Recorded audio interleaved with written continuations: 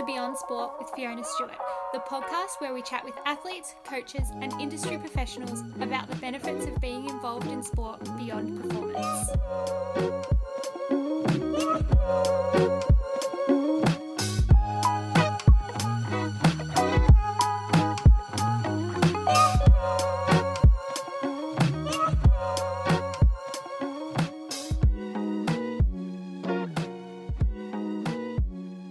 Today, we are joined by Australian basketballer Callum Brooks.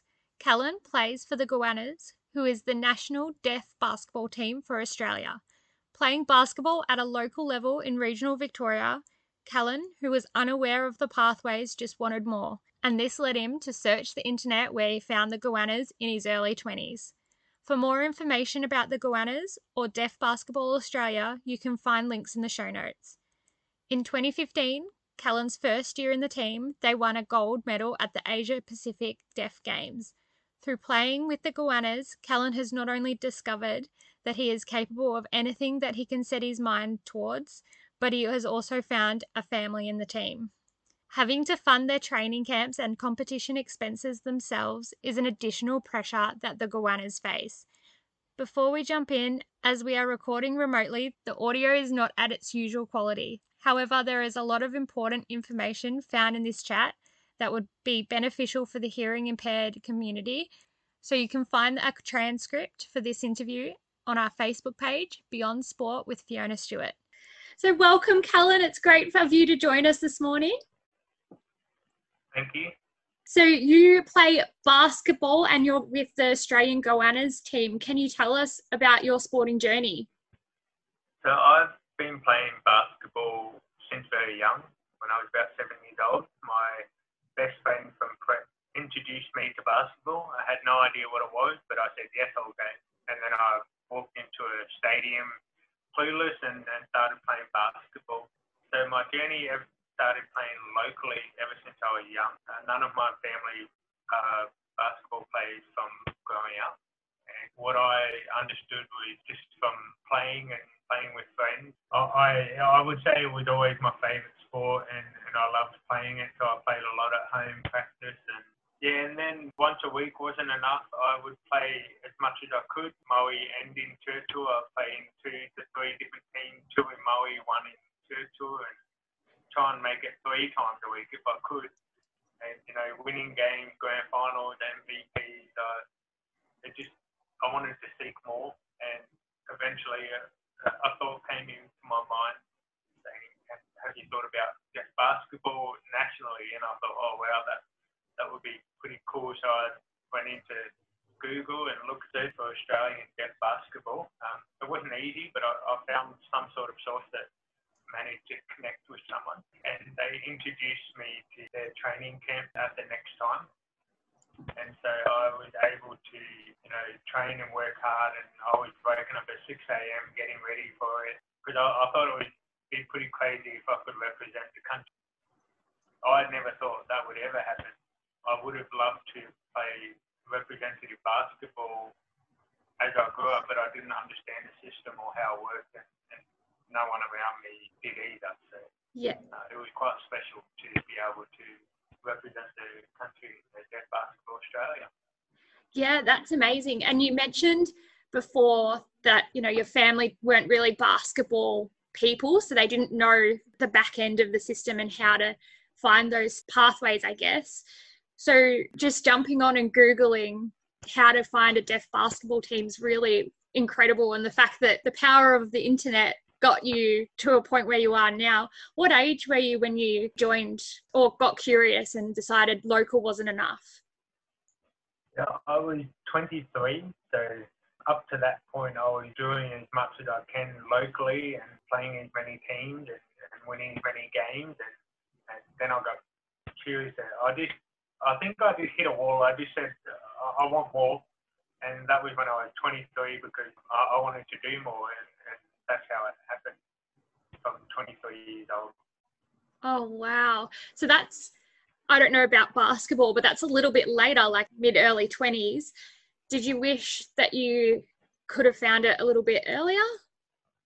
Yeah, I do wish, because I would have been able to have played more at an elite level, I would have understood more of the back end of basketball, like you were saying earlier. But I guess I'm the kind of person that wants to look forward all the time, so I don't dwell too much on it. But yeah, like that, I could have played in Korea if I went early enough, but yeah, so I've played in other areas like Taiwan and Turkey, and they've been great. Yeah, that's incredible. And in 2015, was that your first year on the team?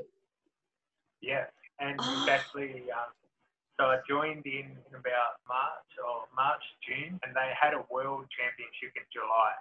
They wanted me to come, but it was too soon, passport and getting all organised for the world championship. So I had to watch from the phone updates and internet. It's a bit disappointing, but I knew we had another competition, the Asia Pacific Deaf Games in November. And so they played really well in the World Championship. They ranked 5 in the world.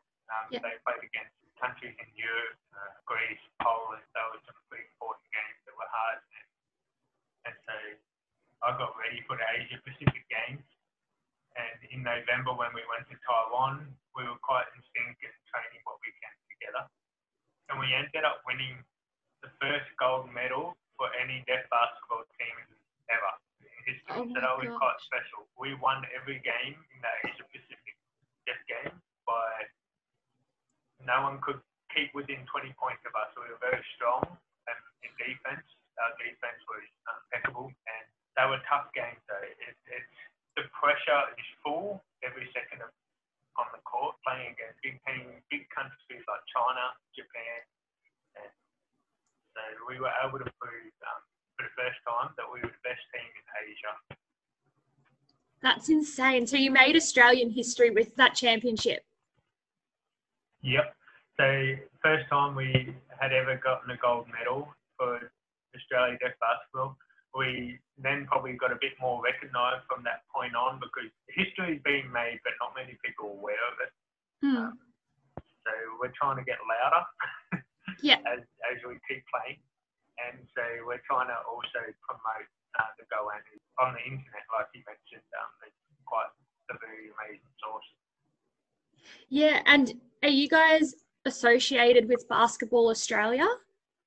So we're associated with Deaf Australia. So there are like kind of politics behind things and that.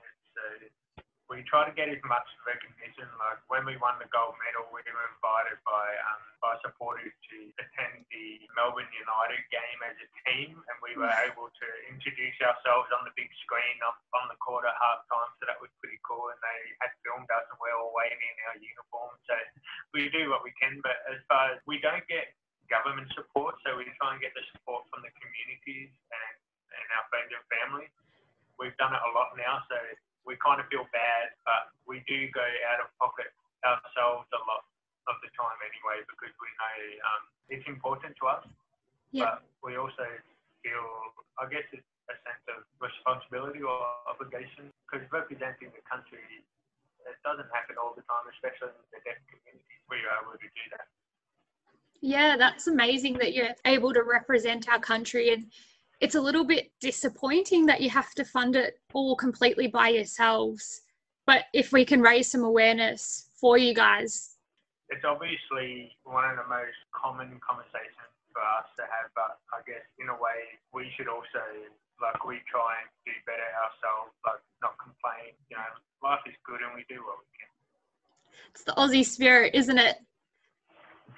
Yeah. So I read, I think it was on the Facebook page of the Goannas, that your nickname is Sparkles. How did that come about? So I had 2 nicknames.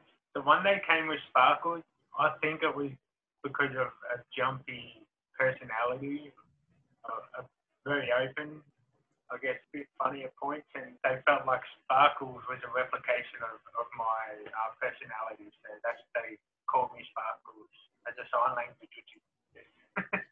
So that's how Sparkles came about. I'd like to think of for that reason. If it's for other, I don't know.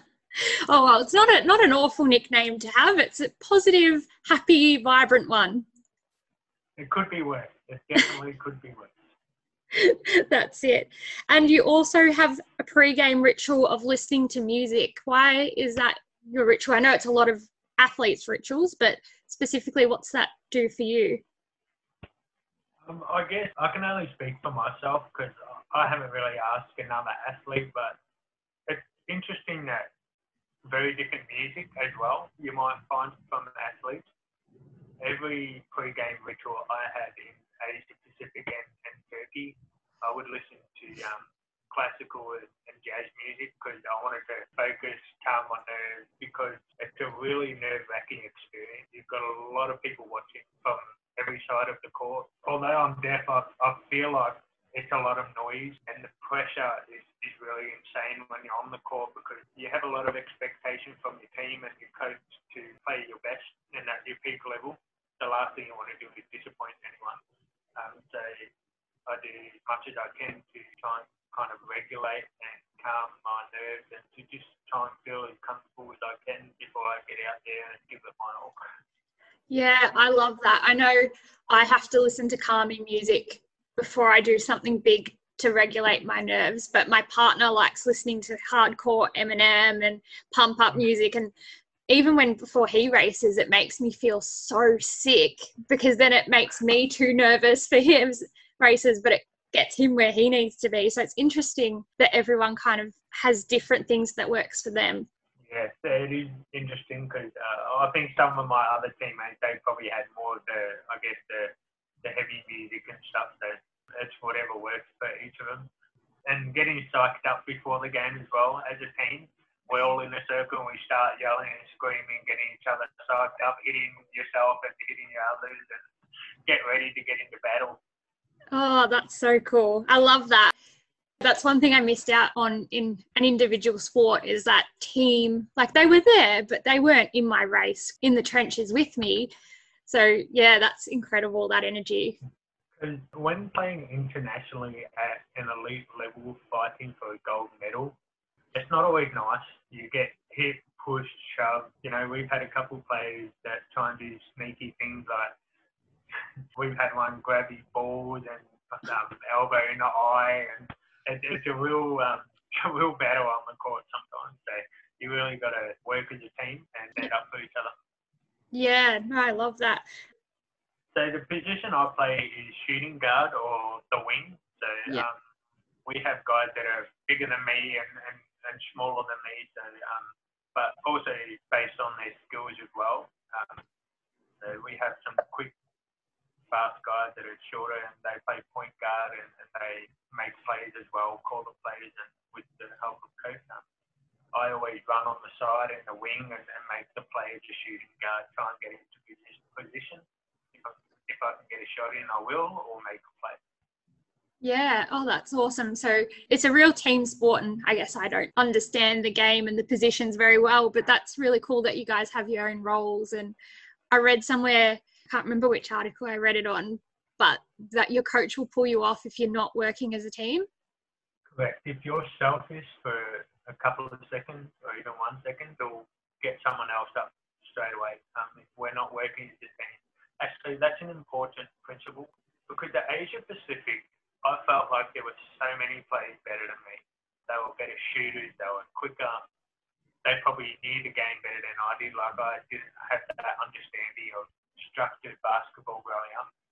And so when I went to Asia Pacific, that was very intimidating that a lot of people were better than me. And I didn't like that because I was usually one of the best players in local basketball, but going to internationally, there were so many people better than me.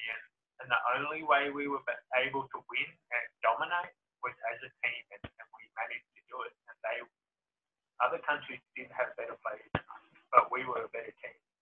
Yeah, I love that because it is a team sport, and you know, you can have one or two superstar players, but well, they can't carry the team if you guys are stronger as a unit. Yeah, that's right. And that's what we had to rely on and focus on as a team if we were going to do it and win. And that's what made it so amazing at the end as well. A few of the guys were in tears when we won that last game, and including our coach. He probably never saw himself as a coach for the deaf team winning an Australian gold medal. You years before, he probably didn't think that would happen either. And that happened. So. Oh, what a wonderful achievement. What have you guys done since that Asia Pacific Deaf Championships? There's probably a big thing every year. Yep, so it's every 2 years, but that makes the competition every year as well. So every 4 years there's a Deaf Olympics, and every 4 years there's an Asia Pacific, and they're halfway of each other. There's also a World Championship in between those. So there's usually about 3 big competitions in a 4-year span. Yeah, that's, I guess, quite similar to a lot of high performance sports. And how have you been going recently? Recently, it's been much harder because we have players in Queensland, South Australia, New South Wales. So they travel by aeroplane to come together in Melbourne and train. We used to train every 6 weeks. With COVID-19 restrictions, it's just not possible.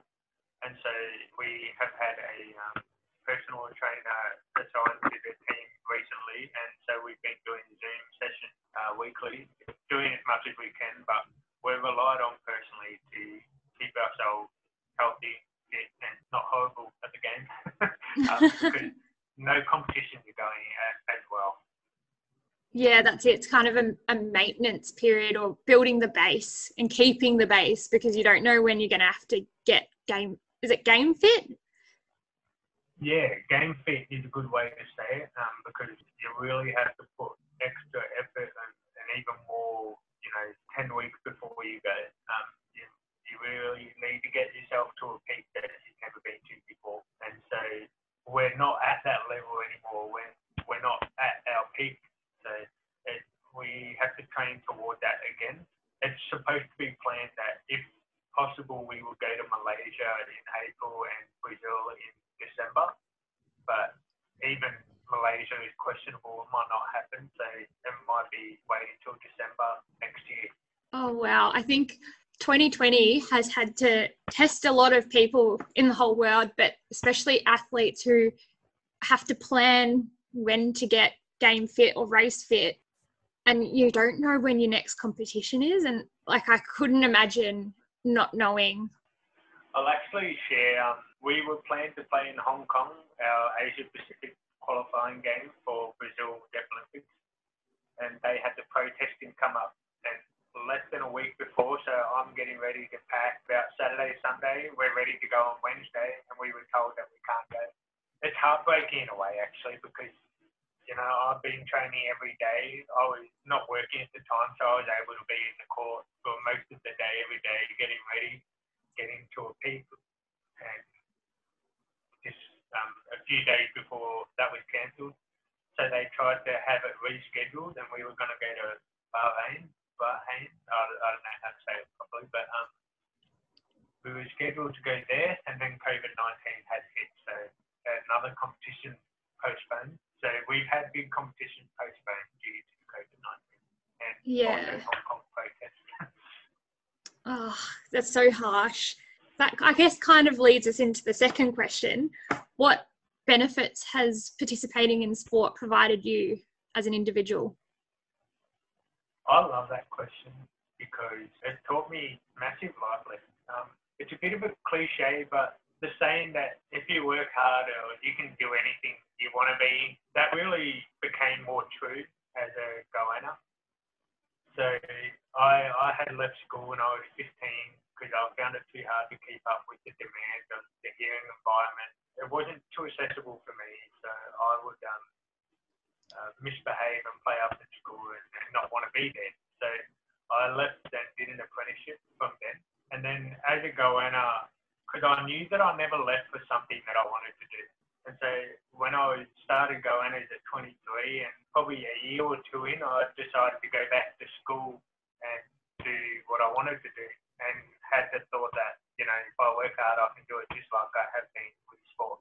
A lot of people question, they kept warning me, saying it will be hard going back to school because they understood that I left when I was 15, and university is a very different environment with the, the grammar, everything associated with it. And I just kind of stopped telling people, stop warning me. Like, I know it's going to be hard. You don't have to remind me, but I knew that I was positive that I could accomplish. And so I ended up studying RMIT for a diploma in financial planning.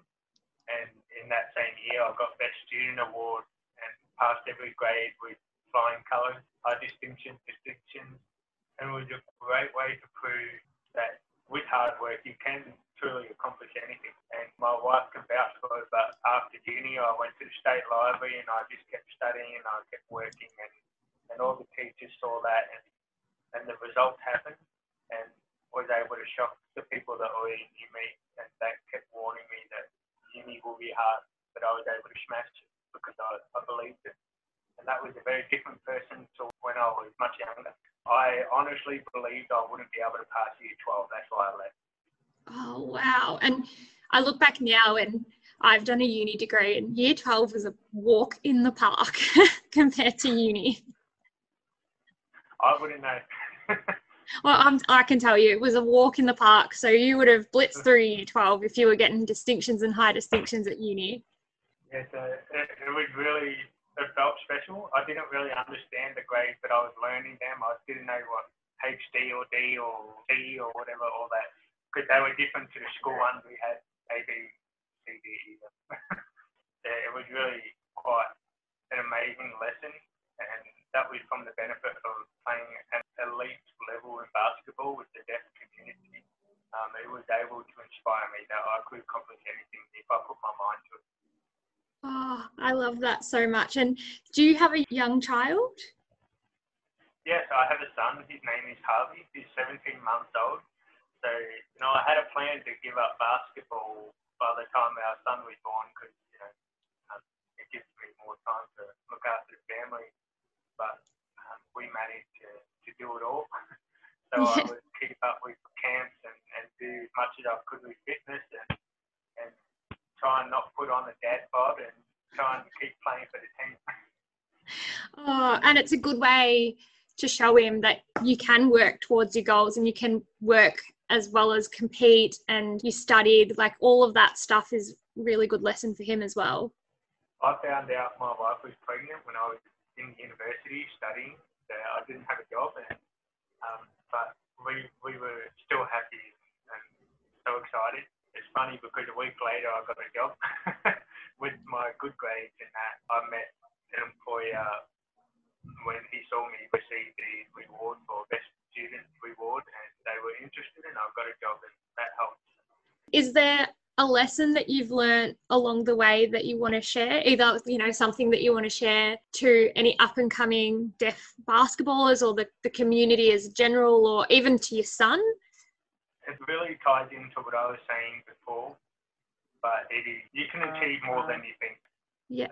Because I always want to teach my son that whatever he does, I want him to aim to be the best at it. And if he loves something and has a passion for it, I would support every way to teach him that, be the best he can and work hard. The lesson that I've learned along the way, and I would share, is that we can achieve more than we realise, especially with those in the deaf community, because we're in a different environment, in the hearing environment. So if we have different perspectives, it can be harder on many levels because we're expected to either keep up despite our differences. That's an amazing lesson, and I hope that there's some people out there that can learn from what you've gone through in your journey, and maybe not now because your son might be a little bit too young to understand, but he might listen back in 5-10 years and go, oh, how cool's my dad? Yeah, that would be cool. Like, say, if I play in Brazil, he would be 2.5 to 3 years old. So I guess he'll have some sort of image of knowing dad plays basketball. And he already understands what a ball is and then tries to shoot it in the hoop. And so, Oh, that's adorable. And do you reckon you're going to pop him in basketball early? It will always be his choice, but if he's never sure, like, of course I can help him get involved in the community by supporting him getting in the team, but if he decides to go another way, then I'll support him in that. I'll probably be those dads that just want to be there to watch his son do something. Oh, I love that. That's so cute. Have you been involved in a project where sport has been used as a tool to develop the community? Yeah, so we attend some events, like we had the Goannas attend a primary school, I think think it was in Blackburn, and it was really quite funny. So they had the Goannas players against all the teachers, and all the prep grade 1, 2 and 3 were circling the court, cheering and yelling. It was very cool. We were able to introduce ourselves and be involved in the community and developing. You know, the schools are so much more diverse now in Australia, in cultures and views, and it was really cool that it just seemed like everyone was happy. You know, we were signing autographs and meeting all these children, and so it was pretty cool. Other things we do is like fundraisers. So I've gone to businesses and talked about the Goannas, and they've been happy to, you know, give up their product to fundraise money for the competition. And so we have people come in and fundraise for, you know, they might do some bets or silent auctions and all that stuff. So we do what we can for developing the community and promotion. Yeah, that's amazing. And it's really cool that sport is your vehicle to do that. Correct, yeah. It drives everything that we do, the basketball and the team. So we have a Facebook page, a website, and so we get invites and we're involved in the community as much as we can. So because we're doing it with our family, you know, the Goannas family, we love to do it as well. So get together and go to the community. Oh, awesome. And I'll have to link the website and the Facebook page and those kind of details in the show notes so it's easy to find. Yep. Yeah, I can show you that, and you'll see some videos of trick shots and funny moments, community engagement. It's really good. Oh, amazing. And where do you see the future of sport? As in the Goannas basketball, the future? Yeah, whatever future you see. I know it's a very big question considering the times we're in, but yeah, it can be the Goannas or basketball or anything. So I think more recognition, because, you know, looking at Australia's Deaf Goannas 6 years ago, it was unheard of. No one knew, but now a lot more people know, and especially because we play at a better level now also. But at the same time, we're trying to bring in younger players, because by the time we finish playing, we don't want it to stop there. We want it to keep going. So I want to see the future. I want to see the Australia Deaf basketball continue at a strong level, to always be a competitor and one of the best in Asia Pacific. And so we tend to, as the deaf community, keep involved. Some of us players might have involvement in the committee or the team. So there's definitely a future, and I'd love to see it continue to stay strong, especially because it helps so much for deaf individuals such as myself.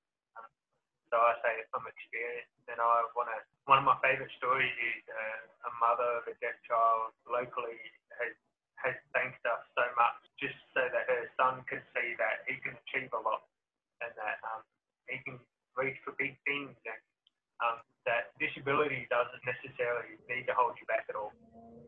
Yeah, that's amazing. And you guys are providing such great inspiration for other kids out there and late teenagers. But, you know, if you could get them in the sport a little bit earlier, like, the longevity of the team really lasts. Yep.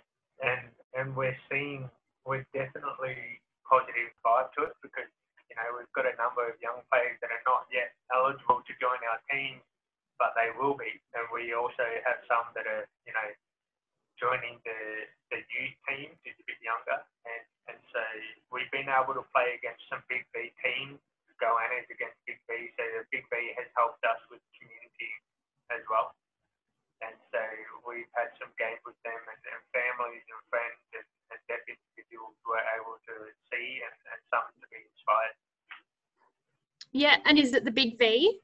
Yeah, so Big B division is most of the teams in Victoria. If you were to go, I guess, further than Big B or the Siebel, and you play at a more national level, and that's before NDL. Okay, cool. If you want to grow the sport, it's a matter of making people aware that there is a pathway out there for them. And I've had that conversation with one of our guests, Matt Hannapol, about Paralympic swimming and the fact that kids can get lost to the sport because they don't know there's a place for them, and raising awareness is really important for that. So if I might do some research and see if I can link all the teams and the pathways in the show notes so people can, whether they're girls or, you know, younger players, find a team that they can join. Yeah, and it's a great for the deaf community to grow as well, because there are also people with hearing loss that are not involved in the deaf community. That's also a good way, such as myself, to get involved with people that understand as well. Oh, that's incredible. And I love the work you guys are doing, and the fact that you've got that supportive, inclusive, family-like environment for you all to develop and grow through. Yeah, so we have players, girlfriends, wives, they're part of the family, they're part of the team, our coaches, partners as well. And so it really becomes a family environment. It's very special. Like, I feel comfortable that my son can feel comfortable around the team and understand that they're a family and a community. Yeah, oh, that's so special. Thank you so much for joining us this morning. I know it's a Saturday morning when we're recording, so I really appreciate it. No worries at all. Thank you. Thank you for listening to Beyond Sport with Fiona Stewart. If you liked this episode, please subscribe and leave a review. You can find us on Instagram and Facebook at Beyond Sport with Fiona Stewart. If you'd like to be on the show, please send us a message. We would love to hear from you. Until next time.